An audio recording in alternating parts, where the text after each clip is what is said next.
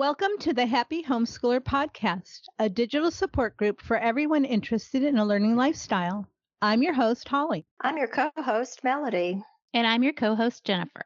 Today we'll be interviewing Brad Baldridge, a college funding specialist who will speak to us about how to find money for college. But first, how have y'all been since last time? Melody? Oh, I am so glad it's summer. I'm doing nothing at all for a couple of weeks. It's like I'm not doing anything. I'm missing my students that I usually get to see every week. You know, when you have a routine and then you suddenly change it, it's easy to lose track of what day it is. So far, we're just trying to think of some things we might want to do. My husband's not really portable with his challenges, so we won't be going to the beach. We're trying to think of some other outdoorsy summer kind of things that we want to do. Get a little kiddie pool and stick your feet in it.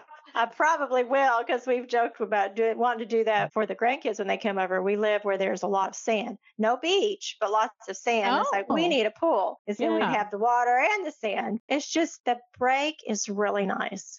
The break has been really nice. Yeah. What are you up to, Jennifer? Well, we live on a lake, so summer is all about lake time and having friends over. And we don't do our homeschool co-op group during the summer, but every Monday we get together at the lake with all of our friends from co-op. And then my kids and I we love to adventure around here during the summertime and go to, even though we're living at a lake, we like to go check out other swimming holes and jump off cliffs and that kind of stuff. So it's all about the water for us. Y'all are those people that scare me when I'm at 5 Mile Dam and jumping off stuff. I'm like, oh my gosh, I hope they can swim. Oh man. I've become immune to it over the many years and many children, but they jump off a lot of things. Yeah. Wow. What are you up to over the summer, Holly? Like you, water figures into my plans. And also, we're doing the summer movie thing at the local movie theater. Mm-hmm. So it's a really good deal.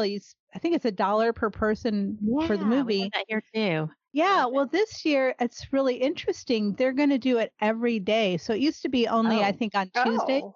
So I really like that flexibility because, you know, something's going on Tuesday, then we have the option to go another day of the week or go with some friends. So, yeah, we're excited about the summer movies, and we're hoping that all this rain we've been having lately means we'll have water to play in throughout the summer. So a lot of times it dries up. So just staying cool, getting out in nature, hanging with friends. You know, summertime, the living is easy, right?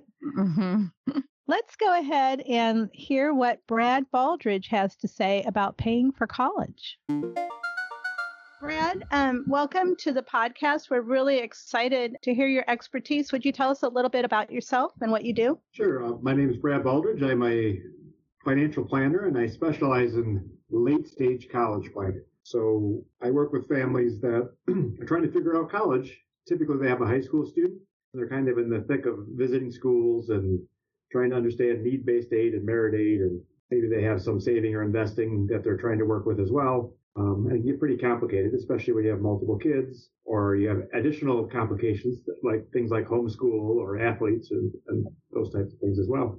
How did you get into this particular focus? So you're a financial planner. I would imagine you do financial planning in a lot of different areas, but how did you get into this focus? About 2005 or so, I got a little extra training in college planning, and it's something I enjoyed. And it was kind of at the right time because college was starting to get more and more expensive. It was becoming a bigger challenge for a lot of families, a bigger part of the financial planning of most families. And it was something I enjoyed. I started offering it up to some of the families I was working with, and then I started giving presentations on the subject. It just kind of took off from there, where lots of people have concerns about it. I give presentations in high schools and that type of thing. Again, it's a place where I can add a lot of value, and it makes me a little bit unique compared to most financial advisors. Yeah, it sounds like it's would be pretty rewarding too. Yes, absolutely.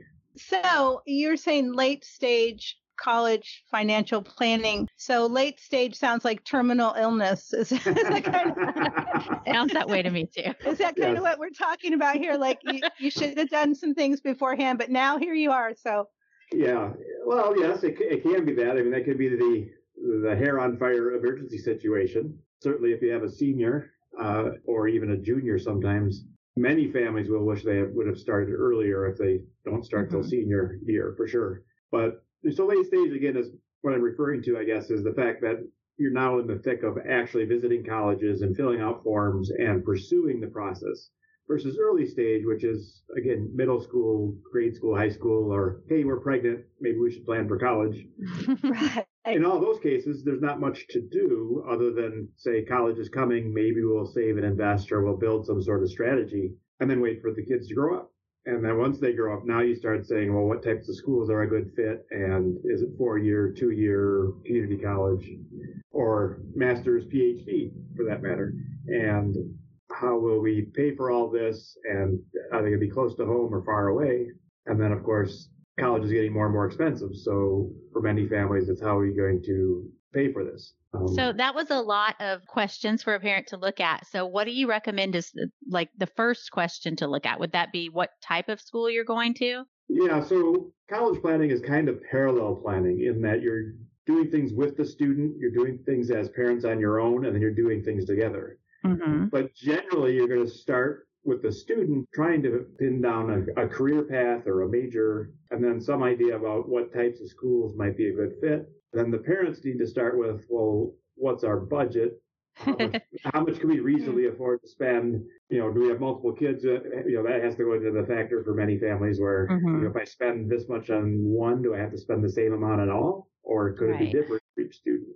From there, I think you need to move into some sort of kind of reality check. So as an example, I like that. Where a lot of families will say, well, I've got $50 a month that I can put towards college. And by the way, I want my student to graduate with no debt and et cetera, et cetera. It's like, well, that just isn't going to work. So that's where the reality check comes in. So the average state school right now is about $27,000, and that's total cost of attendance. So that's tuition, room and board, books, fees, beer and pizza. The whole cost of a typical student. Some of those are just like personal expenses and things that are already being paid, like the cell phone and the laundry. And so maybe that's not really an increase or doesn't need to be put in the budget because it's already paid for. But for many families, there's maybe $24,000 or $23,000 in that example that would come on the bill. It would roughly be $11,000, $12,000 room and board, $11,000, $12,000 tuition. That's real bill that needs to get paid. Now, a student can borrow $5,500 by themselves in their own name as a freshman, typically. And maybe they can earn another $4,000 or $5,000. So maybe the student can be responsible for $10,000, and the parents are then responsible for $12,000, $15,000 at that average school. Now those numbers can go up quite a bit more because a lot of states their averages are $30,000, $32,000, and some states are quite a bit lower than that as well. So that's the first step, is to understand what's going on in our state. You're talking about per year, correct? Oh yes. Yeah, so I'm aware of that. I just want to make sure our listeners understand that if you haven't looked into college recently, that those costs are per year. Right. And then, to add insult to injury, then we can go to the private schools. Now, the private schools list, the average is $57,000 right now, but they range from about $40,000 to about $80,000, again, per year. And that's tuition, room and board, and the whole cost. And the reason the whole cost is important is because you can borrow, as an example, under some programs up to that entire amount. Or if you get a full ride scholarship, it will cover sometimes all of those numbers. So it just depends. But that's an official published number that all colleges will provide. It's on their website. The government requires that they calculate these numbers so that we can use them for financial aid purposes, et cetera. The good news is most people don't pay that full price. We call that sticker price. So kind of like when you shop for a car, in the old days, there'd be a sticker hanging on the window and you'd walk in and you say, how much is that car over there? Well, there's a sticker in the window. It's like, well, how much does it really cost? Because in the past, you'd get discounts and whatever, and you negotiate and they give you some money off. It's very similar with college, but sometimes the money off could be 10, 20, 50, even the entire cost. You could go for free in some situations. And that's the challenge for most families, is they'll look at a private school that's $60,000 and say, I can't afford it. Although that school may provide $40,000 in scholarships, which means, net 20, it might be the same or maybe a little less than the state school. So you need to understand, how scholarships work. I've got a scholarship guide for busy parents is on my website, where we kind of give you the quick overview of how scholarships work. So parents can get up to speed, because scholarships are a little bit confusing. They mean other, different things to different people. And there's different types, right? There's athletic scholarships, there's merit scholarships, academic scholarships, outside scholarships. Coca-Cola offers a scholarship. Yeah, in our town, the electric company has a scholarship process by which children of the electric cooperative members can apply, and they can get $1,000. And these little drips and drabs, they do add up. So do you advise people to go for as many as possible, or to concentrate in a certain area for scholarships? Well, that depends on the family and what we're up against. You pay with college with 3 items. It's money, and it's time, and it's stress.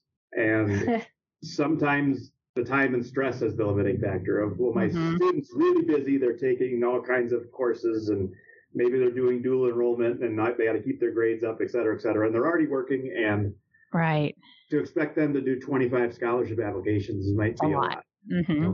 Maybe we'll ask for 3 or 5. For other families, and again, lots of people talk about scholarships. In my experience, not many people do them. Right.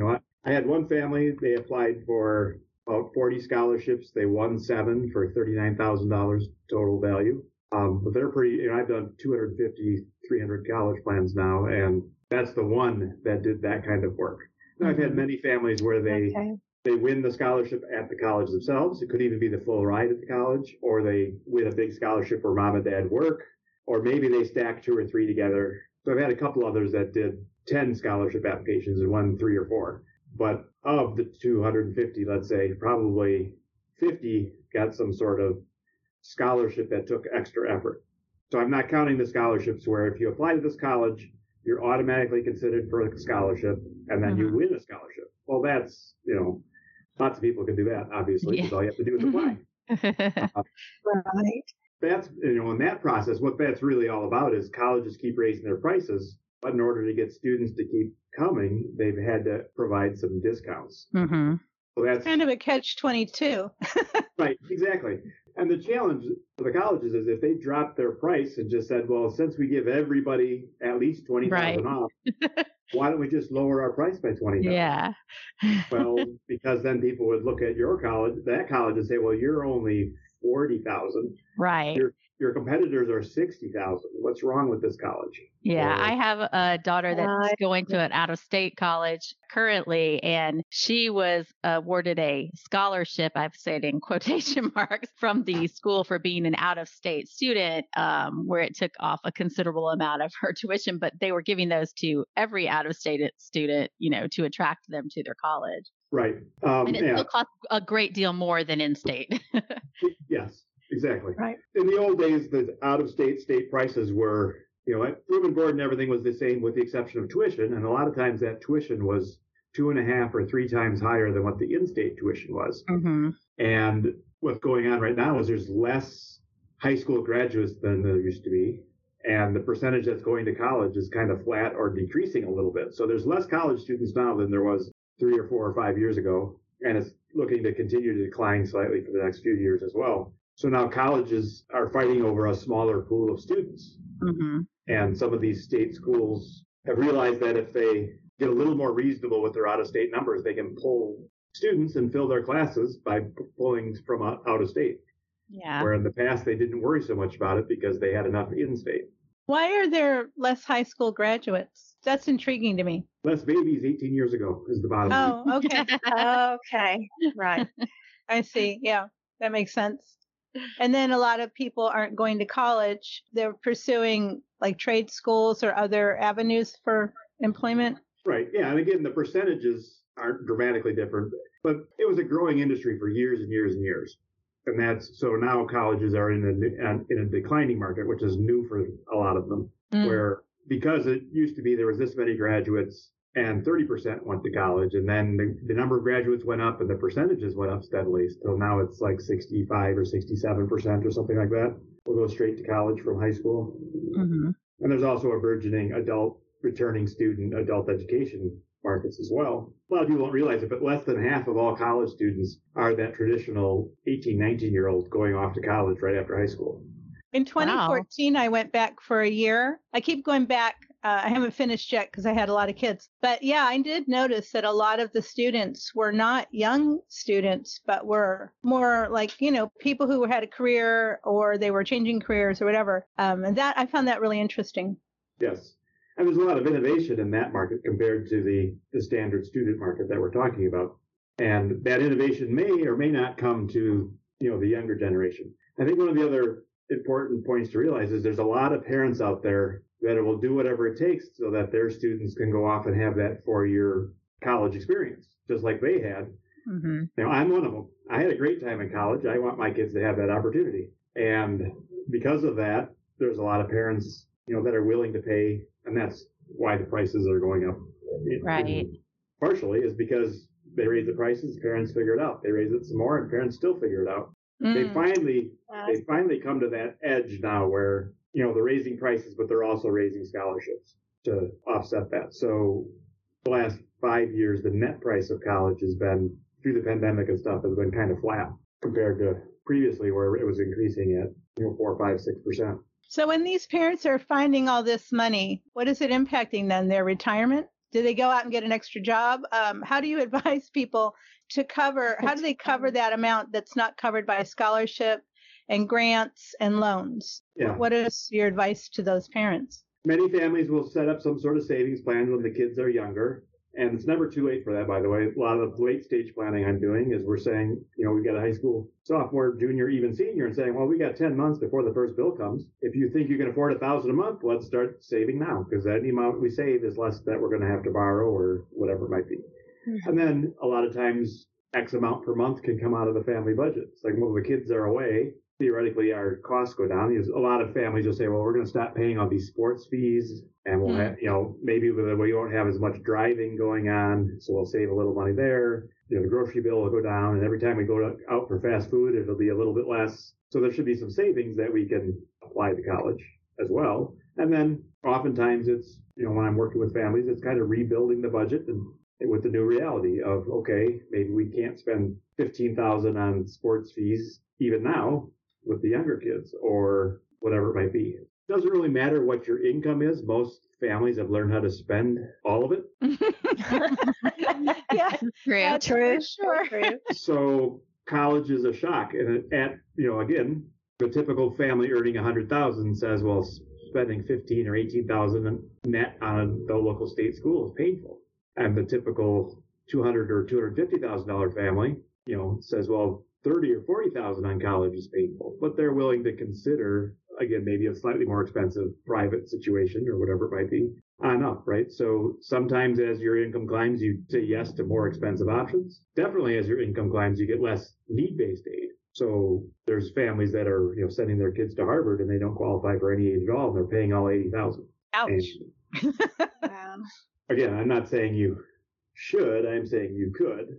And you could even borrow that full amount as a parent. You can't borrow it as a student. Student can only borrow $5,500. But then I guess that's where a lot of parents can fill the gap. Is there's a Parent Plus loan, which the amount that you can borrow is the cost of attendance minus any other aid. So again, that situation at Harvard where you're not getting any aid, mom and dad could sign up for a loan for $80,000 each year. Again, I'm not recommending it, but a lot of times that will fill the gap. And that's what I see with a lot of families that don't plan well is they get all the way to the end. They don't know what else to do, so they just take that loan for 30 or 50 or whatever it needs to be to make it happen. Wow, that's sobering, I'm sure, for those families. Yes. So what would your ideal trajectory be if somebody comes to you and they I've got a 9th grader and they want to go to college. Brad, what do we do? Yeah. So we start with, I've got a calculator on my website. Try and figure out how need-based aid is going to work for your family. The rules have just changed, by the way, so make sure you're getting up-to-date rules. What used to be called the EFC is now going to be called the SAI, or Student Aid Index. EFC was Expected Family Contribution. Mm-hmm. So they're changing the name. They're reworking how the websites are going to work. It's going to be similar but different as far as the amounts that you receive and that type of thing. But once you get a feel for that, I recommend, again, I often recommend families, well, go plug in the local state school and see what makes sense.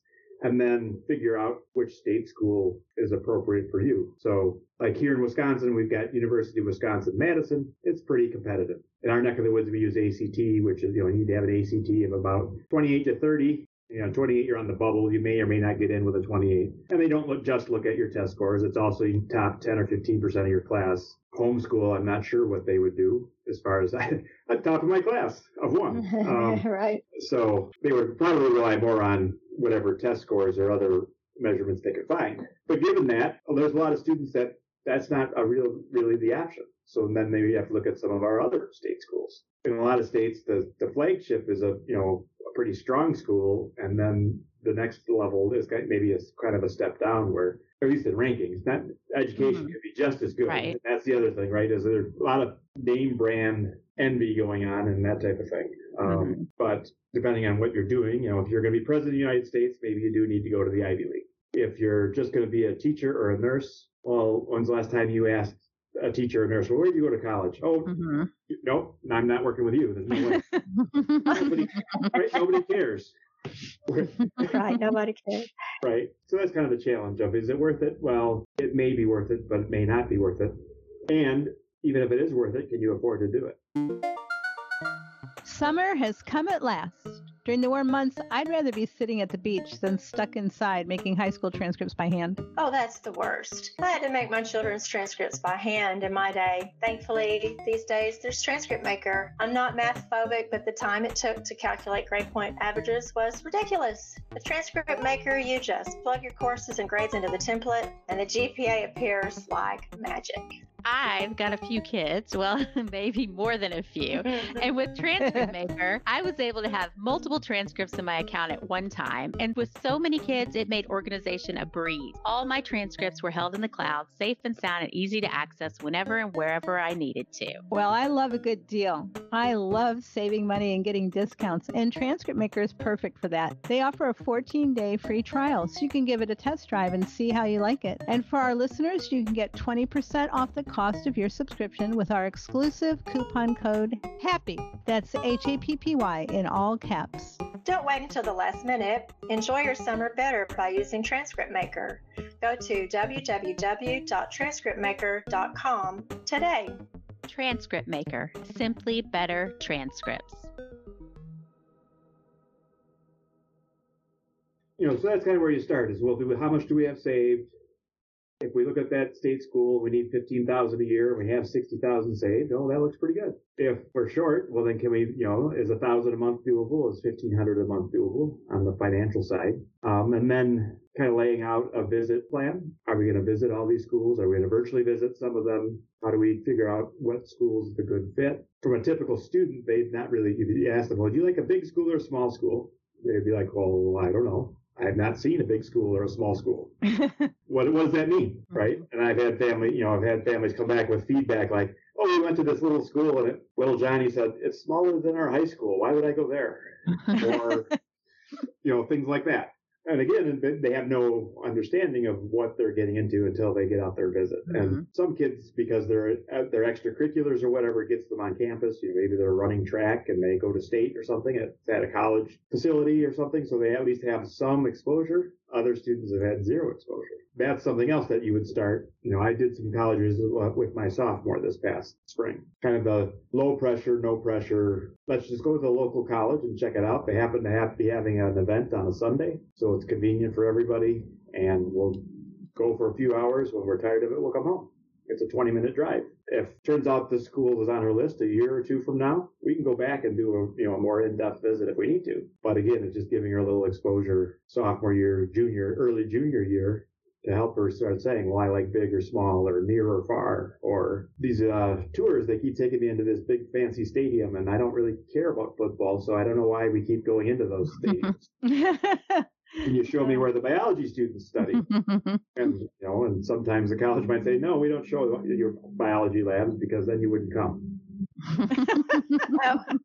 How funny. We, when my middle daughter was looking at colleges, because homeschool families, like I told you yesterday, we're the guidance counselors, we're the everything. So we just, signed up for a tour, and we traveled around the state of Texas a little bit. And we looked at one college in one spot, and then we looked at another college. It was very helpful to get a little taste of the atmosphere, see, how far we were going to actually be driving. I don't know how people do out-of-state schools. My daughter went to school 3.5 hours away from us, and that was just in Texas. And, to have to get to her, one time she was sick and have to drive a round trip of 7 hours. I was like, I'm not liking this. So having a kid out of state, Jennifer, I don't know how you do it.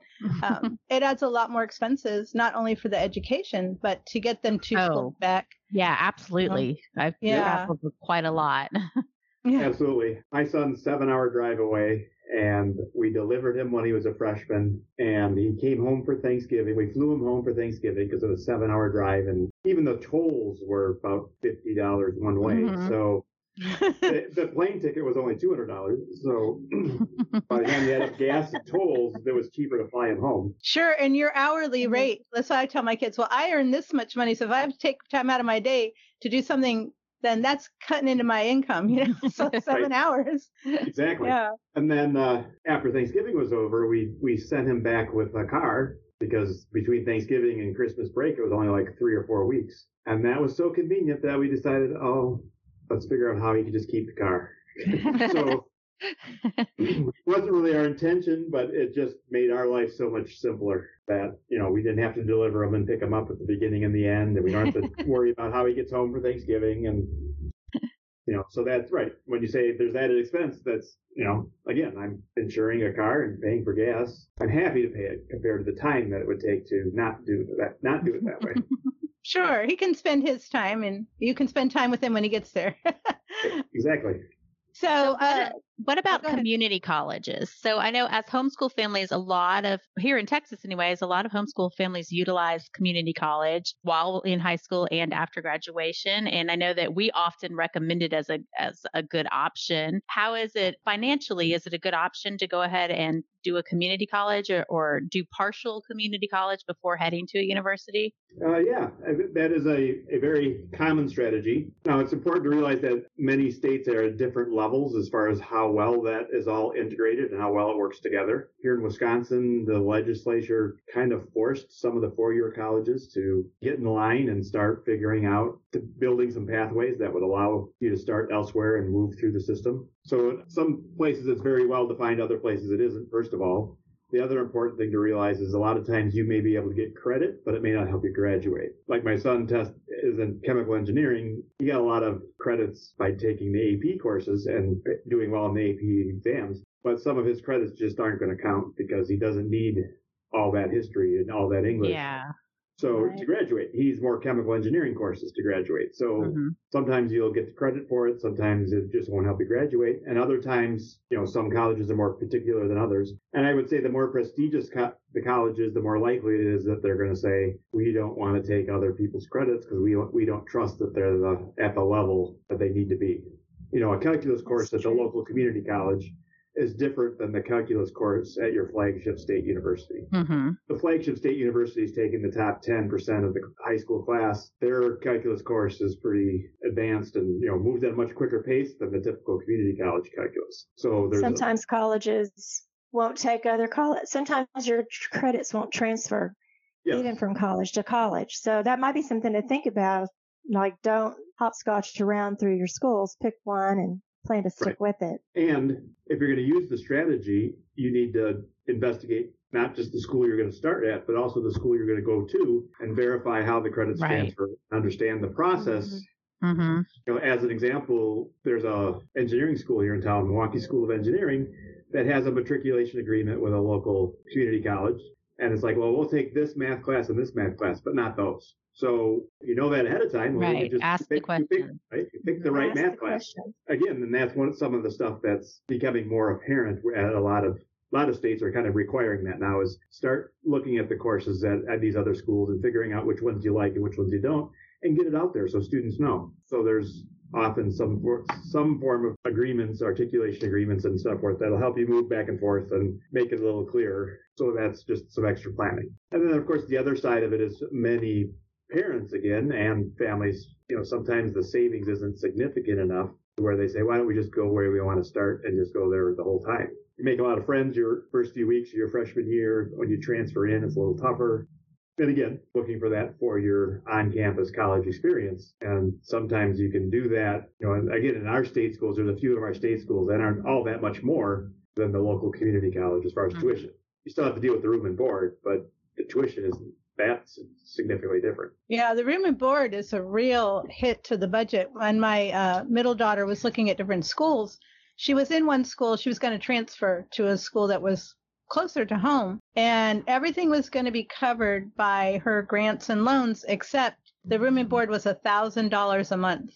And I said, yeah, if you're going to go to that school, you're going to live at home. So she ultimately decided to stay at the school where she was, and that worked out really well. But that room and board is really pricey. Yes, it's highly variable as well, depending on the schools. And obviously, if you're downtown New York, it's going to be more in general. But a lot of schools, I think that's a little bit of a profit center for them where and again, a lot of these schools are also building some pretty nice looking dorms. The old concrete bunkers that we stayed in when, 20 and 30 years ago, they don't build those anymore. They have these nice 4-room suites with, 1 or 2 bathrooms shared among 4 private rooms and maybe a little kitchen that goes with it. So it's, again, pretty advanced and pretty nice. And often they're a little more expensive than what you'd pay, again, for that old concrete bunker that we're familiar with. Fred, can you talk a little bit about what you told me yesterday, how, and you kind of touched on it when you said, Harvard might be this expensive or a school might be really expensive, but they'll offer some things to students. The example you gave me between Texas A&M and Rice University, that was really eye-opening for me. Yeah, a lot of the private schools, especially the prestigious private schools, can be very generous. Another good example would be Stanford. Stanford just did a press release not too long ago that said any family whose family income is under $100,000, their tuition will be zero and their room and board will be zero automatically. That's great. If your income is up to $150,000, then tuition will be zero. So that makes them, lower than most state schools across the board if your incomes are in those ranges. Now, the challenge, of course, of Stanford is extremely selective, and your student's going to have to be a really strong student, essentially the rock star of students. But if you can get accepted, the price will fall in line. A lot of other private schools, maybe they're not going to get you to zero, but they know who the competition is. They know your local flagship might be, 25,000, and they know for kids that can get into that type of school, they've got to be somewhere near 25,000 to make it happen. So they might offer grants and scholarships of various types, and then you might average somewhere in that neighborhood, whether it's need-based or merit-based awards, just depending on each different opportunity. So what would you say, if you gave us your top 5 things for people whose kids are rising 8th graders, 9th graders, 10th graders, what are your top 5 things that they should be doing, getting started right now? Well, first of all, start earlier than you think you need to, because the 4 years goes really fast. I think that's a shock for most people. An important thing to realize with the way that need-based aid works, it's based on your tax return. But it's based on your tax return that starts your middle of your sophomore year and ends the middle of your junior year. So for a lot of families, by the time they're really looking at it, they might discover, especially with the new rules, you might discover, if I'd have just gotten my income down by a couple thousand more, I could have gotten a much bigger grant if I'd only known. I think the challenge for a lot of families is you starting early, understanding how it works and lining things up. It's just like planning a vacation or anything else, where if you start early and the more you learn and the more you get involved in it, the more likely you are to find the good deals, understand what you're getting into, avoid the tourist traps or however you want, whatever it might be, right? Say, well, I could, here's a good restaurant the locals go to, but that's harder to find than the tourist trap that's advertised everywhere. It's the same with the colleges. There might be a college or two that would be a really good fit, but you got to spend the time to figure out which one it is and understand how the pricing works and that type of thing. So I would say, again, start with figuring out need-based aid. By the end of your junior year, I tell people you need to have a good scholarship plan. Are we going to do, essentially no effort in scholarships whatsoever and just take whatever the colleges give us? Are we going to do a little bit of effort or a lot of effort based on how do we find scholarships and what, is our student a good fit for scholarships? You need to have a test plan. Again, so the ACT and SAT is now going test optional at a lot of colleges, which now makes it a little more complicated, unfortunately. Yes, it's great to have the choice, but now because we have the choice, we got to figure it out. In the past, it was, do the best you can because everybody wants your score. That was easier to deal with from a what are we going to do standpoint. But now it certainly benefits students that can't test as well. But students that can test well, now you have to decide, should I put a lot of effort in putting up a good test score and then use that as part of my application or not? And it depends on the schools, and depends on the scores, it depends on your goals. So test plan, scholarship plan, then parents need to work on how they're going to pay. Should they, if you think you can afford $1,000 a month, well, get started now. Why wait? If you can't afford anything per month, well, then what's plan B and plan C? And is it more income? Is it low cost options with school? Is it whatever it might be? But somehow that's that reality check of, well, if you're going to spend $35,000 per student and you've got 3 kids, well, you're going to need $100,000. If you're going to spend $70,000 times 3 kids, you're going to need $200,000. Yes, those are big numbers. They are, for a lot of families, though, they might earn that in a year or 2 or 3. So it's not insurmountable. It's certainly possible. But are you willing to do what it takes to figure it all out? So that, and then I guess to go with that is, well, how much are parents going to pay for it and how much are students going to pay for? A lot of parents have, some sort of rule, like we'll pay whatever the state school is going to cost. If you want to go to a private school that's more than that, then we'll help you pay for it, but you're responsible for it. So we'll either lend you the money or we'll help you borrow the money, but we're not just paying because you want to. And then you need to have a good working school list, which means you need to have done your research and or some visits so that you say, well, these are the 3, 5, 7, 10, 12 schools that we're applying to. And to go with that, you should have a good idea what those schools may cost so that you're not blindsided. Well, 2 things, what they will cost and are these schools that you have a realistic shot at getting accepted to. Occasionally I'll have a parent that says, I got a really smart kid. He gets a lot of B's and a few C's. Which the reality of it is, at a lot of high schools today, if you show up, you get a B, and if you try a little, you'll get an A. So there's a lot of grade inflation out there. So maybe you're not as good as you think he is. And on top of that, and then he's going to be a brain surgeon, and he's already getting B's and C's in biology in high school. It's like, it's certainly possible, but I don't. Might want to have a plan B. What's a realistic direction? And that, I think, by the time you get all that worked out, you'll be well on your way. But there's a lot of steps in each of those ideas. So a lot of those are very hard conversations to have with your kids or as together as parents. So some of those are difficult conversations. Do you have any advice on that part of it, of how to tackle the difficult conversations? I mean, certainly one of the things would be to, some advice that I've had to use is, again, because I could talk college all day long, all the time, and it just annoys the heck out of my kids, is, we kind of have to have, here's our times to talk about college, and the rest of the time we're just not going to talk about it. Every time that thought crosses my mind, I can't just automatically start a college conversation. I'll have to just write it down and save it for the next time that we're going to have that, again, because it crosses my mind a lot. But having times where you talk about it and times where you agree to take a break. And then starting early. And I think as homeschoolers, I was thinking about this after we talked yesterday.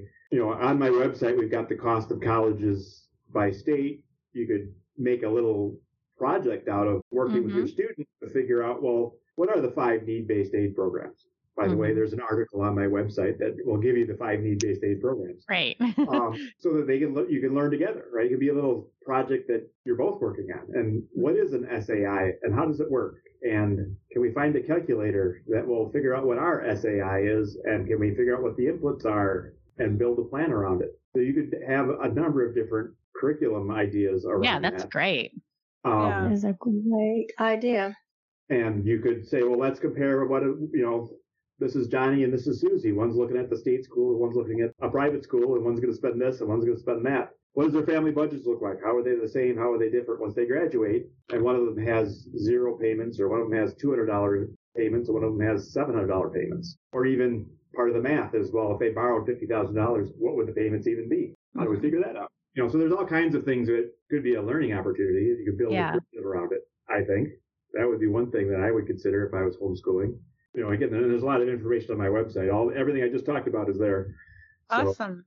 So there's a calculator there. There's, how do you pay? There's everything about financial aid, et cetera, et cetera. So I guess I haven't gone to the next step, which is actually build it into a true curriculum. But I'm working on that, actually. So I will be launching a course on how to plan and pay for college, but I'm building it that the parents are the students. But you probably could. Yeah, that's great, though. Well, in a lot of homeschooling, the parents and the kids are students together. I've always said that the first student in my homeschool was actually me because I was, I had this idea that we're going to do this and I had to learn as we went. One of the other things I would suggest to our listeners, and Brad, you can weigh in on this, but, when you start having kids, you need to start developing your philosophy about what you're going to expect out of your kids for higher education. What I told my kids was it was their job to be good students, and it was my job to provide them with the opportunities that allowed them to get scholarships or, go to dual enrollment or whatever it was, but that their education was going to be their responsibility. So when my middle daughter was in school, she did take out loans for the portion that wasn't covered. And, she had a lot of skin in the game. And if a professor canceled a class, she was miffed. She was like, hey, I'm paying for my education. I earned these scholarships and I have these loans and I want, my class. Or if kids were acting up in the class and wasting time, she would tell them, hey, I'm here to learn and I'm going to get done in 4 years. So I think, you want to develop a philosophy about your expectations and about how college is going to go, and start talking to your kids when they're younger about that. Like I tell my son, you're going to go to college. He's already got his college paid for, fortunately for him. So I'm like, you're going to college. It's not a matter of if you're going to go, you're going to go because it's this gift for you. But, we talk all the time about, well, it's going to be your responsibility to learn and you can't waste the opportunities. And, you have to do well in your studies now, because even though your college is paid, you can't go to any place you want if you were messing around and not taking your education seriously. Right. Absolutely. I think there's a challenge that parents need to realize, because it's not perfectly obvious all the time, but there's the top kids out there where college is the right thing, right? They're going to be the good student. They're self-motivated. They love to learn. They're going to be great. And of course, there's the kids on the other end of the spectrum that they don't have discipline. They don't want to do it already. And it's a waste of time / money to try and force them into it. And then there's the kind of the kids in between where they go to the right school or they get the right professors that motivate them, then their trajectory might be really good. Whereas if they get stuck with that professor that doesn't care and they don't care either, and then all of a sudden it peters out. So I think that's important to realize that college isn't the only answer for a lot of kids. Yeah. And for some kids, it's a great idea. For other kids, it's an awful idea. And for many kids, it's, if we're going to do this, we got to do it right, or it could backfire. The statistics say that something like less than half people that start college finish college. Mm-hmm. So to take on debt and spend all this time and then not have the degree, that's probably the worst option versus just not going and saving the money and effort and maybe going later when you're ready. Right. Or occasionally I have someone say, well, we're going to get the lowest level nursing certificate, and then we'll be able to work and do some low level nursing in a nursing home or something. And then we can use that money. And then eventually after 8 or 9 years of, living at a low cost lifestyle and living at home and so forth, but I should be able to graduate with my nursing degree and then go out and get the real job in the hospital. Now, mathematically, you'd be much better off to just go do the 4-year degree, borrow whatever it takes, go get the real job, and instead of making $15 an hour as a low-level nurse, go make $45 an hour, and then overtime on a Saturday night and make $70 an hour, then waste your time making $12 an hour and stretching it out. Because the income, you can very easily pay off that nursing degree. The challenge is you got to live like the college student still, and then you have a lot of extra money. A lot of graduates are going to immediately say, well, I need a new apartment with new furniture and a new car, and I need, and their lifestyle instantly uses up their entire higher salary. So then the student loans are still a burden. Sure. But planning well, I think, is important. Do you also talk to families about the degrees their students want to pursue? Because I know we all know someone who got some obscure degree and they're not working in that field, and they're maybe working at Starbucks, or they're doing something totally different. Does that part figure into your college planning? For sure. So the challenge, I think, is there's education for education's sake on one extreme, and then there's education for a specific job on the other end, right? So if you want to be an elementary ed teacher, there's really one path. You go get an elementary ed teaching degree, which then allows you to go get a teaching license, and now you can be a teacher. There's maybe in some states other ways because of the teacher shortages and that type of thing, but that's the typical path. And if you take that major, you kind of know what you're doing when you're done. Now, if you go a history major or an English major or a liberal arts majors of various sorts, there's nothing wrong with that, especially for the motivated kids, because the motivated kids are going to take this broad education and they're going to find some interesting way to apply it to some industry or some career. I think where the liberal arts fails is for the kind of the C student that goes on and struggles their way through the easiest degree they could find just so they have the piece of paper. And then they end up, again, not really applying the degree much. And I think that's a real issue. But like I said, for the top kids that are going to land on their feet no matter what they do, will an engineering degree be better than a liberal arts degree? Well, starting salaries are better, but midterm and longer salaries aren't. Because a lot of those liberal arts people become the managers and because they can, instead of just doing engineering, they can tie engineering with sales and accounting and some of these other things because they've touched all those areas in their life. And they know how they see the big picture. And again, not always. I'm overgeneralizing. And I think that's the reality is a lot of people will get to where they're going with or without a degree, but maybe the degree will just give them a head start. Yeah, that makes sense. Well, Brad, a lot of times when we're wrapping up our conversation with our guests, we like to know something personal about them, like what's a hobby or something unusual people wouldn't expect. So what's a hobby that you have or something unusual about you that people wouldn't expect? Well, so for the hobby, I like board games. And so they're kind of not Monopoly, but Agricola or some of these more, Splendor, some of these advanced games that a lot of people probably have never heard of. And I like the ballroom dance. So fun. Foxtrot, waltz, rumba, Nice. that kind of stuff. That's awesome. My family loves board games too. And one of our favorites is Pandemic. Yeah, we like that. And I played that before it was so apropos, but yes. Right. Yeah. It's a lot different playing it now. Well, Brad, we really appreciate your time. I think you've given our listeners a lot of food for thought, and we're excited that you were willing to come on and share that with everyone. Yeah. Thank you for having me. Here at the end of our podcast, we like to answer a big question. Melody, what's our big question for today? Our big question for today is, does anyone else have sticker shock when it comes to summer camps? What can I do for my kids this summer without having to get a second mortgage? Oh, I mean, that is so true. I looked at some for my son, $350 a week. I was like, that's not in my wheelhouse.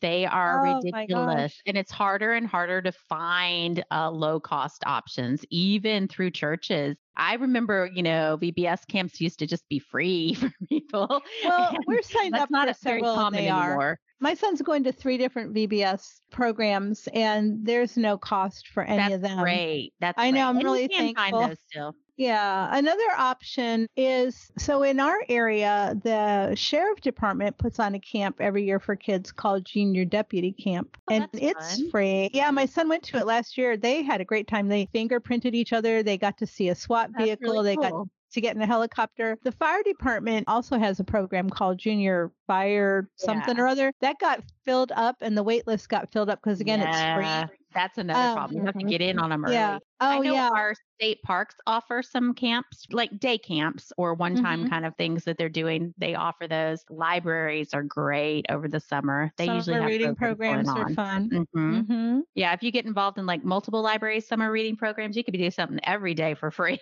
through that. Pretty much, yeah. And then a lot of movie theaters have a summer movie thing where it's free or a nominal cost.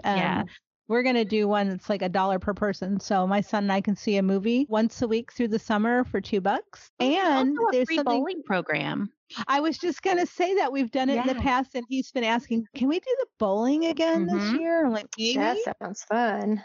I was talking to a mom yesterday on a field trip, and we were discussing the sticker shock that comes with camps. She's got 3 kids. So if $350 a week is bad for me, I mean, she'd have to get a job to put those kids into a camp. And I said, you know what? I think we can come up with something for the kids ourselves. Yeah. Keep it small so that, there's a small number of kids. And I've seen that idea before. Jennifer, do you have any experience with that? Yeah, well, I don't have any experience, but we're about to host a summer camp, the co-op group that I teach classes with during this school year.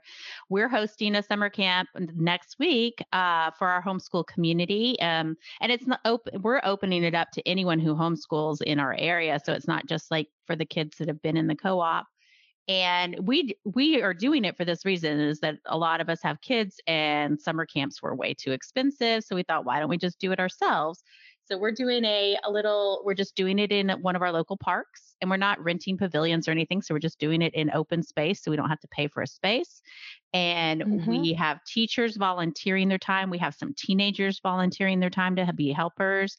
We're doing a space theme. We're really excited about it. We're doing art and science camp. So it'll be 4 days, and it's like 3 or 4 hours a day. And we'll do a whole bunch of different art and science projects that are space-based. And we're doing it for ages 4 through 13, I think, are the ages we settled on in different age groups, and up to 60 kids. So you can do it on your own, and we're doing it at minimal cost. We're charging a very small supply fee to cover our costs. But if you have a team of people that's willing to help jump in with that, you can definitely make it happen yourself. How fun. That's wonderful. And yeah, the thing is what was that whole, if you build it, they will come? Don't worry, don't stress, don't wait for somebody else to do it. You can do it yourself. And that was from Field of Dreams, of course. Some people probably have not seen that movie. The other thing I was going to say is that we focus on free movies in the park, free concerts in the park, free performances in the park. And so, between that and just getting in water and stuff, we have a great summer at a really low cost. It just, it's not all just drop off and leave and, take my money. It's, I've got to figure out how to incorporate it in my work day or, work around it. But where there's a will, there is a way, and you can have a great summer. Before we go, we want to leave you with a few reminders. SAT testing is over this month and won't come back until late August, but you can start SAT test prep with your student on collegeboard.org or on khanacademy.org. That's KHAN Academy.org. If you want to support us here and help us grow, it would be great if you'd help new people find our show by leaving us a 5-star review and sharing this episode on social media. Remember that you can get 20% off the cost of your Transcript Maker subscription with the code HAPPY. That's HAPPY in all caps. If you have any questions or comments, you can email us at happyhomeschoolpod@gmail.com, and you can find us on Facebook and Instagram at Happy Homeschool Pod. If you want to learn more about anything we discussed today, we publish our show notes on Facebook after every new episode. Next episode, we'll be discussing the ins and outs of enrichment academies. Thank you for joining us today. I'm Holly. I'm Melody. And I'm Jennifer. Happy homeschooling. Hi, this is your host, Holly Williams-Erbach. Thank you for listening to the Happy Homeschooler Podcast, a Transcript Maker production. My co-hosts are Melody Gillum and Jennifer Jones. This podcast was produced by Matthew Bass and edited by Nora Williams. Our graphic design is by Pete Soloway, and our music is by The Great Pangolin. You can find more of her work on YouTube and Twitter at Kylie Wins. That's Kailey Wins. If you'd like to help our podcast grow, leave us a review on Apple Podcasts, Spotify, or wherever you get your podcasts. And as always, tell people about us. I don't remember who's the host of this episode. Is it me, y'all? I believe so. I think so. Okay. We try to rotate, but sometimes we get off kilter here.